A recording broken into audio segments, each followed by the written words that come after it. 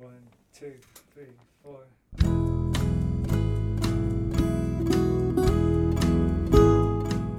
Hello, you're listening to the Skylight Books podcast series. We are a general interest independent bookstore located in the Los Feliz neighborhood of Los Angeles, California. This year, because of the coronavirus pandemic, we've had to close our store and cancel in-person events. But Skylight is your neighborhood bookstore, and we are finding ways to create community even while we're far apart. In the coming weeks, we'll be putting out lots of new audio content to help you discover new books, connect with authors, and check in with your favorite booksellers. To learn more about how you can help keep Skylight alive, please visit our website at skylightbooks.com or check out our social media accounts on Twitter and Instagram. You can subscribe to the podcast on Podbean, iTunes, and Spotify. Thank you for listening and enjoy.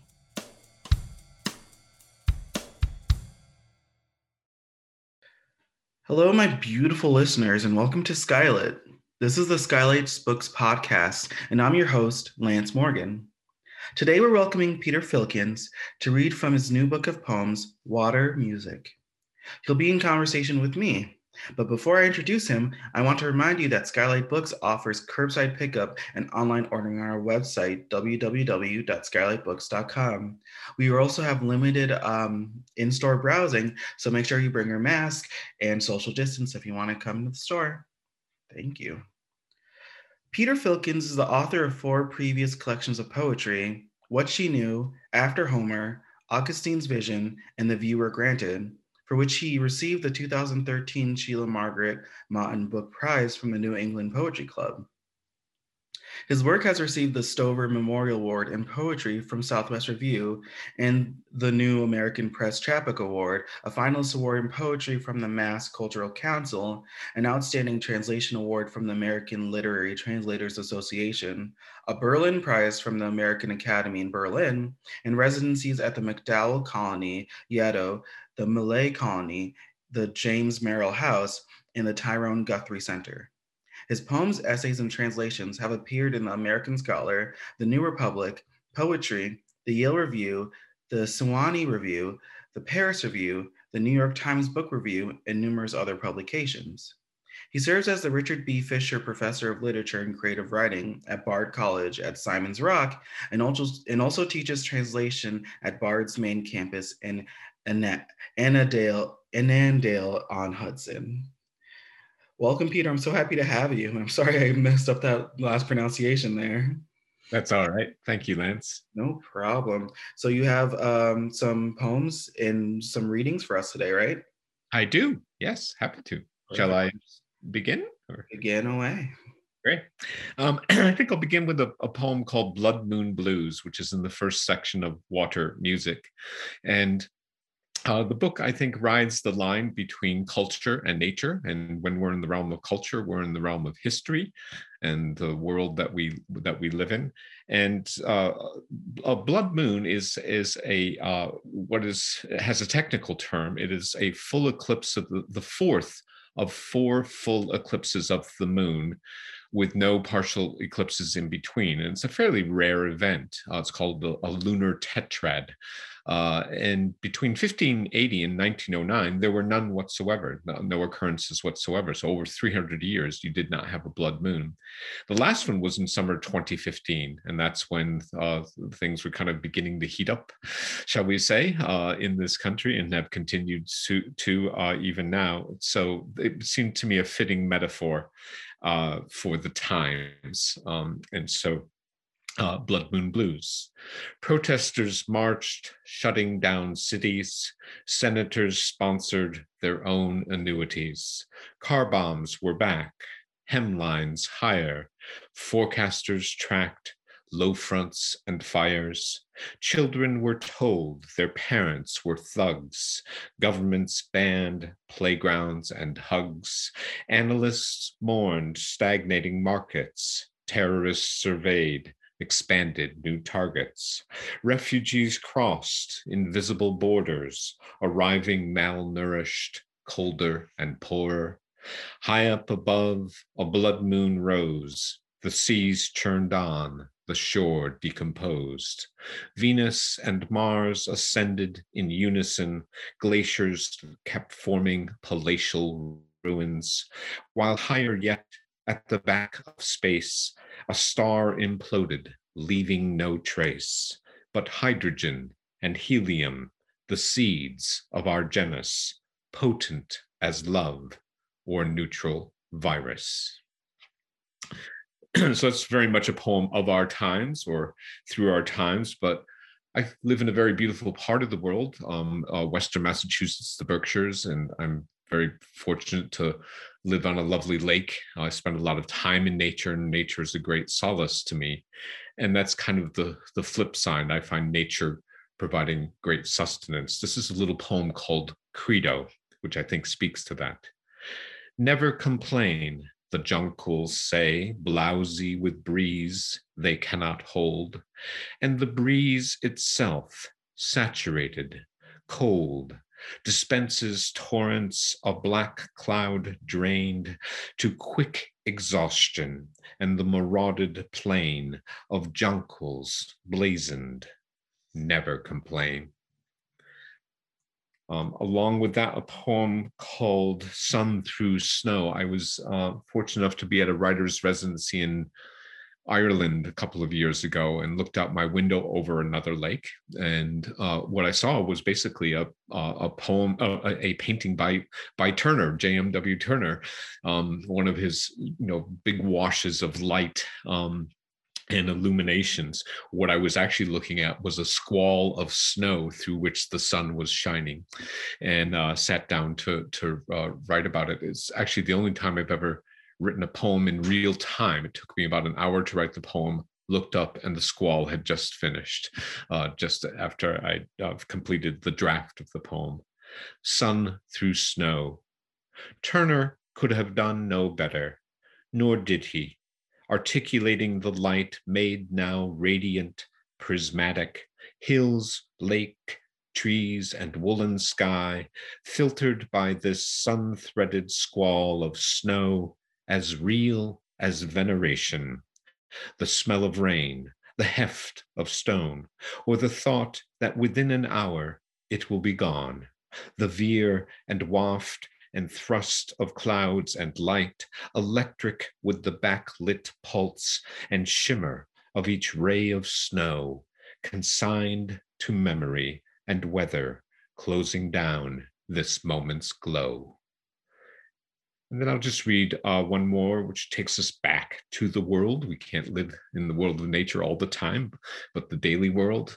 I drive a lot because of my commute to both Simon's Rock and Bard College. And this is kind of a poem, having spent a lot of time in my life driving to and from work, simply called Envoy. A burl of light on a pane glass window, cold drizzle, wet snow, eruptive weather. And this, our only legacy, to know the low-hung cloud that glances off a mirrored surface, yet more real than the cloud itself. Muddy April, indecisive to the last, mimicking the slap of wipers back and forth across the slope of windshield, or oddly at the corner of Main and North, that storefront window reflecting now the curve of heaven, the noxious exhaust, pedestrians astride the polished glass, the cars rolling by, the dog on its leash. Thanks very much. That was great to listen to. Thank you. That's some beautiful poetry there. Let's start our conversation. That was fantastic. So I like to start all of my conversations with asking the author, with everything happening right now in the world, the global pandemic still happening, what are you reading, watching, or listening to that's like helping you, that's giving you some sort of sense of peace right now? It could have been something that happened previously, or something that like you're in the past, because it's been a full year. In the past year, you've just like consume that, like you were like, oh, this is calming me right now or helping me escape? Yeah, it's kind of very fortunate. I teach, of course, and at Bard College, this semester I decided to teach a course called Rilke in English, the great German poet Rainer Maria Rilke, and all of his work in English, all of his poetry and his novel and his short stories and essays. And Rilke is a poet who asks us to dwell in the world, to be patient, to let the world around us ripen as we perceive it, and then for that world to ripen within ourselves. And there is a spiritual component to that, not a, I wouldn't say religious, it's more of a sort of metaphysical spiritual component. And the poems are lovely. I mean, they make the reader slow down. They return us again to a natural world quite often, and to a place of solitude versus feeling solitary or isolated. Right. And of course, there's a difference. We've all felt so isolated and solitary over the past year. Yeah. And it's just been wonderful, and my students have particularly enjoyed Rilke, and that's been very nice to see, because they've had the same kinds of struggles, and to see them feeling enriched by a poet, and again allowed to slow down. Our world right now doesn't allow us to slow down, though of course the pandemic did in a different way. It's so funny you say that too, because I feel like from a lot of essays and nonfiction work that I've read that's come out during the pandemic, and most of them been written during the pandemic too, have like had to talk about how they've had to come to terms with their slowing down and finding peace in that. And I think that's something that as a community, when I say community, I mean like as a world community, we've all had to do. So I think that's fantastic you found that. I might have to visit some of his poetry myself now. Oh, it's wonderful. No, thank you so much for that recommendation. So my first question for you is, or the first thing I want to ask is, if you could tell me about a time before you started writing this, or even like in the early stages, where you like realized what this work was going to be for you? Yeah, I as I said, the book, I feel, rides the boundary between culture, history, and nature, and solitude, if you will, I guess. And then art is mixing in there someplace too, that whether it be Turner, I have a poem on a Monet painting as well, and then I have an elegy for Seamus Heaney, and a poem that is an homage to Michael Longley, an Irish poet who I quite like. Very early on, and this is about that 2015, 2016, when the world was in such turmoil, and particularly this country was in such turmoil. And I think, as you could see from something like Blood Moon Blues, I'm not afraid to write to or about that turmoil. And yet, I also realized the best thing I could do is to try to capture the loveliness of the world too, almost as an affront to that turmoil, to sort of stand the beauty of the day up against the ugliness of politics and so much that's happened. So I found myself, I remember this very distinctly, just sort of looking out and saying, the best thing I can do is write about what's right around me, and try to write about it as accurately and imaginatively as I can. And that's the act of the artist, though I did want to include the sort of historical turmoil as well. So the book kind of rides both of those waves. Right. I think that you do a great job. And even like, because you sent me an early copy of it too, or just like to read before this, but even hearing you talk about it too, which I feel like for poetry, for me especially, like it's so much different reading it than hearing it, which I feel like is just like, it's so important. But even like hearing you read it, I felt that connection there in your work. That's great. And I want to like, also the way you talk about nature, it's so funny because where you are right now is my neck of the woods, is where I'm from, and I can picture what you were talking about So perfect, because the nature is such a big part of New England. Can you tell me, because I personally don't know how long you've lived in New England for, but like, what is your relationship in your work with that nature you see in New England? Well, that's actually, I could have included that in the previous answer. I live in the house I grew up in. I've Oh, wow. lived in this house for over 6 decades. Mhm. And when again, the book title of the book is Water Music. I've been listening to water music for 6 decades, and it does have a music, and so I feel very, very deep connection to this landscape. Mhm. I joke sometimes that with folks that I know the history of blades of grass in my lawn. That's how deep down it goes. Right. And so that was part of that feeling. It was part of the world maybe going to hell around me, but that doesn't mean my world has to. And again, to pay honor to the just the raw beauty of the day, Mhm.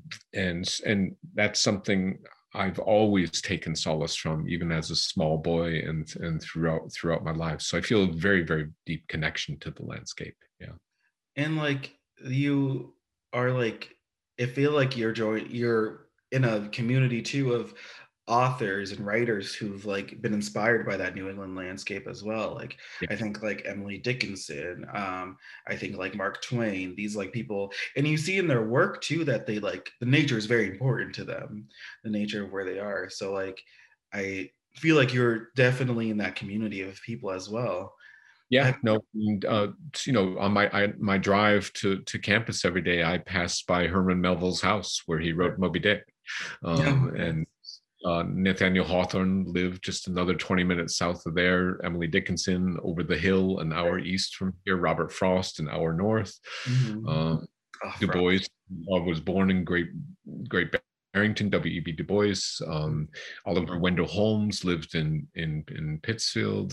So it's always been a very rich landscape for writers. I don't know why. I mean, it's beautiful, but there are many beautiful parts of yeah. the states and the worlds. But there seems to be something in the water here for writers. I don't know what that is. I don't know what it is either, but like in the way that like you're so connected with that. Like I remember like passing the Mark Twain house every day before I went to school, and like you like just feeling like, okay, this is someone like this is this writer that like I'm supposed to I feel connected to, even though the world also feels connected to, but I have this little special insight there too.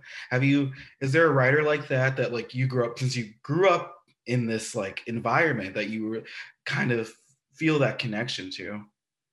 Well, I will say I'm a first generation college student, so I didn't feel like I grew up in a if you will high cultured background, which I'm very grateful for because my grandfather was a farmer, so my uncle was a farmer, so I got to know the land that way. Right. Too. And then when I did start to read deeply, Robert Frost just was immensely important to me. Walt Whitman was immensely. He was not from this area, obviously, but Whitman was one of the first poets who really inspired me. Again, I think Melville and Hawthorne were immensely important to me as a young reader and young writer. Dickinson, again, I'd have to say. As well. The other one, the one I should mention is Richard Wilbur, who lived just, again, half an hour away from where I live now. And we became quite good friends later in life. And his poetry meant an immense amount to me. In fact, I have an elegy for him in the new book as well. That's so amazing. And I feel like, do you feel connection with that and like the culture you're talking about too, where like this I feel like there's some sort of symbolism in this and in your work where you talk about the intersection of culture and nature. Yeah. And this is just like this also kind of fits that in a way too. Yeah, I mean that was the other poet I would be remiss in not mentioning, though he's not American, would be Seamus Heaney. And I studied in Ireland during college for a semester, got to know Ireland and traveled it. And I was back in Ireland for the first time in 35 years, a couple of years ago, when I wrote that other poem and found myself profoundly moved by. I first met Heaney in Dublin when I was 20 years old, and we were not close. I would not say that, but we met several times over life, and I had him come read at Simon's Rock and things like that. But every time Seamus Heaney produced a new book, I was in line to buy it. I mean, that's how important he was to me, and we all have those writers. Right. But there again, I think Heaney had a marvelous way of connecting history and landscape and his own being, his own work in the world. He too grew up on a farm, and that circles back to Frost.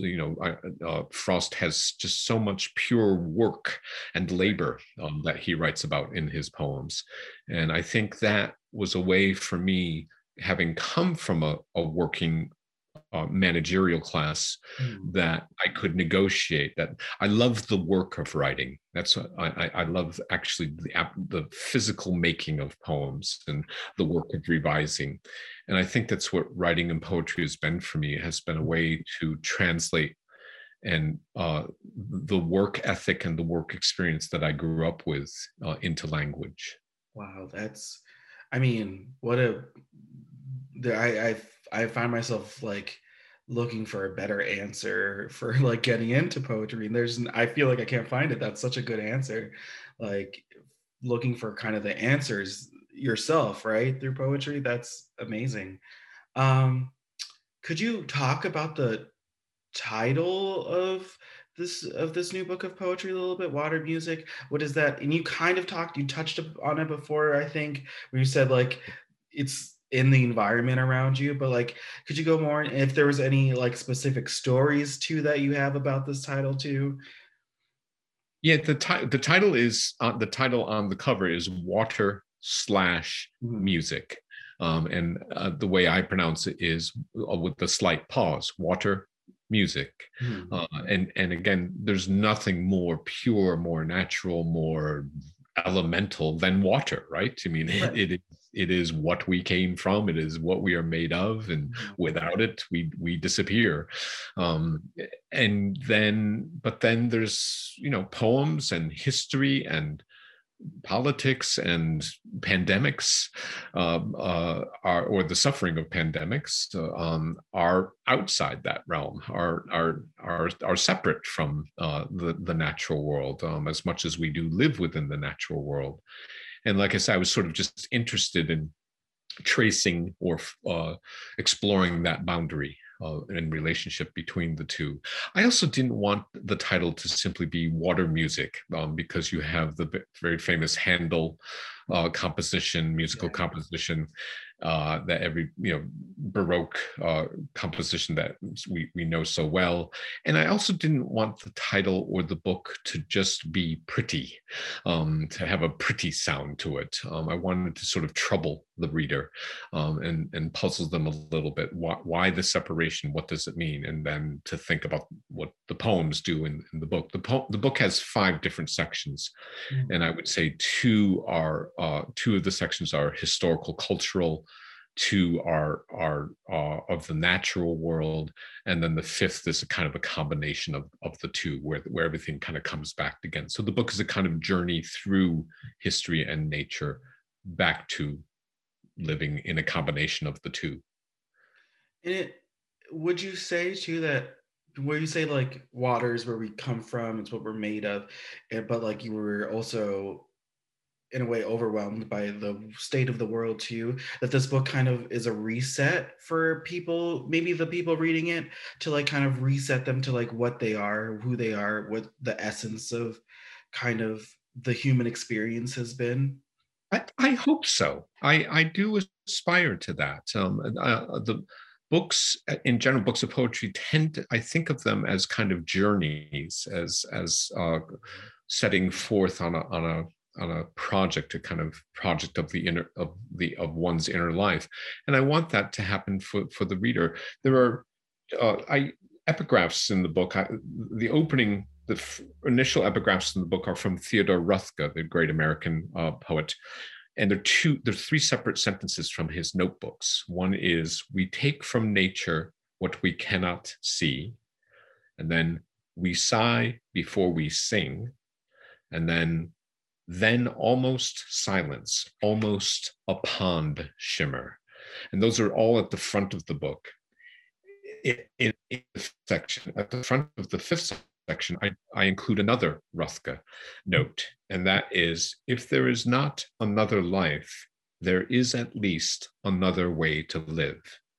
And that, I think, describes what the journey that you're implying, is that if I can provide the reader, take the reader through a journey whereby the reader can reflect that there's another way to live than the way we're so often forced to live day to day, hour to hour by hour in the noise of the world. Right. We can step outside of that. Wow.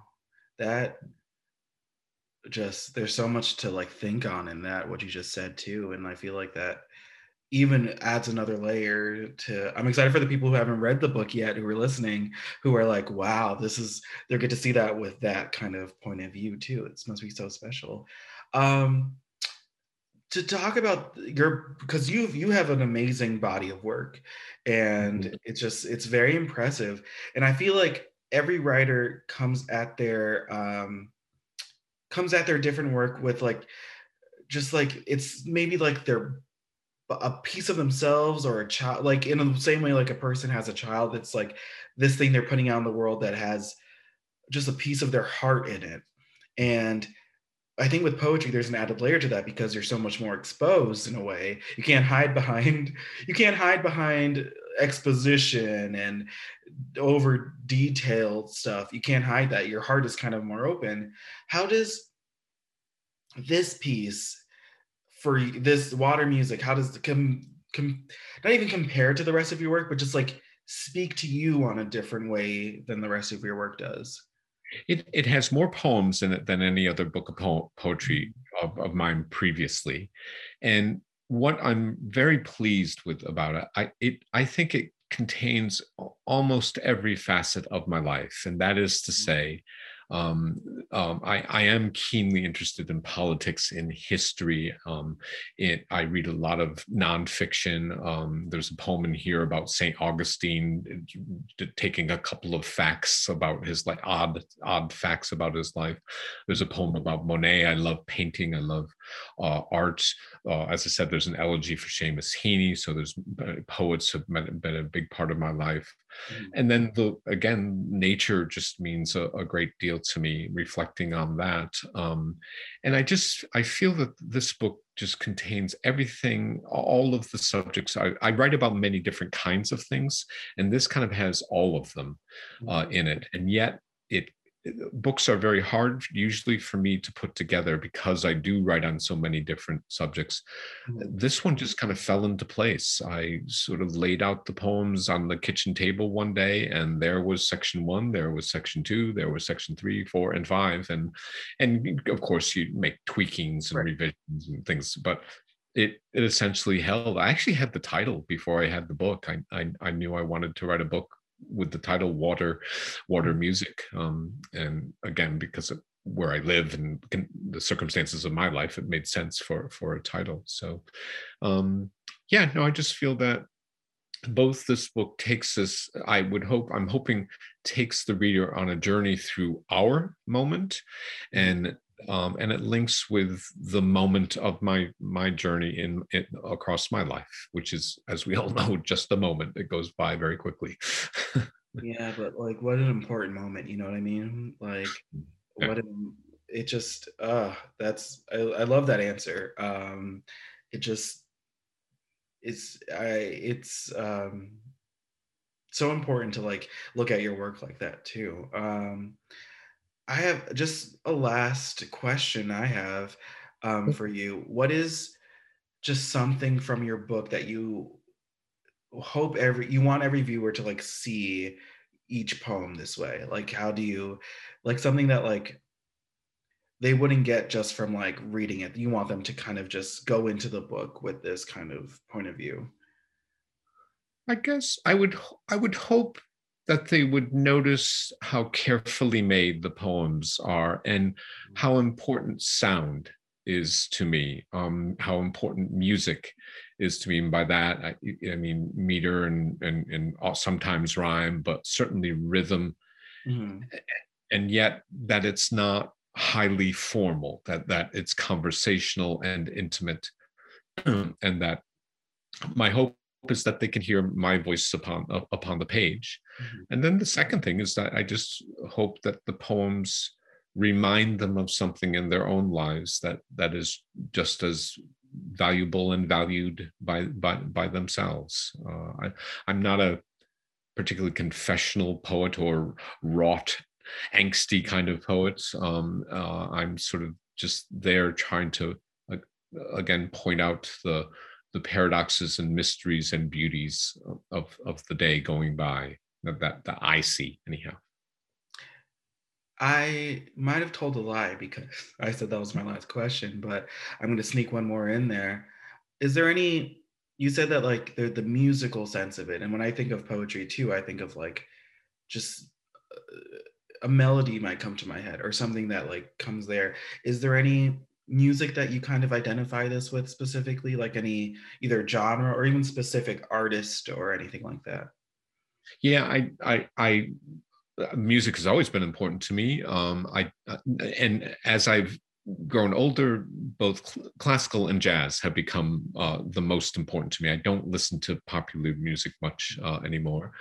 And I would, gosh, I would, trying to think of specific. I don't know. So somebody, it's this sounds old. Well, I love the turn of the 20th century French music.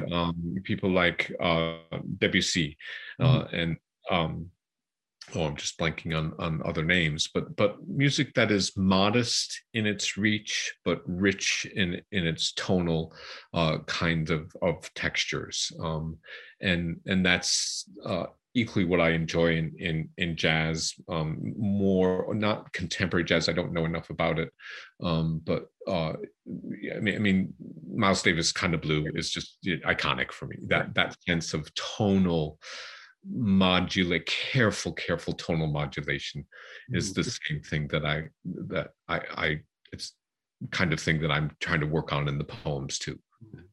So would you tell people reading it that like if you put this on, like either like the 20th century, the turn of the 20th century French music, or this Miles Davis, either one, like if you something that like aligns with that, if they kind of put that on while reading it, they would kind of get a more sense of maybe it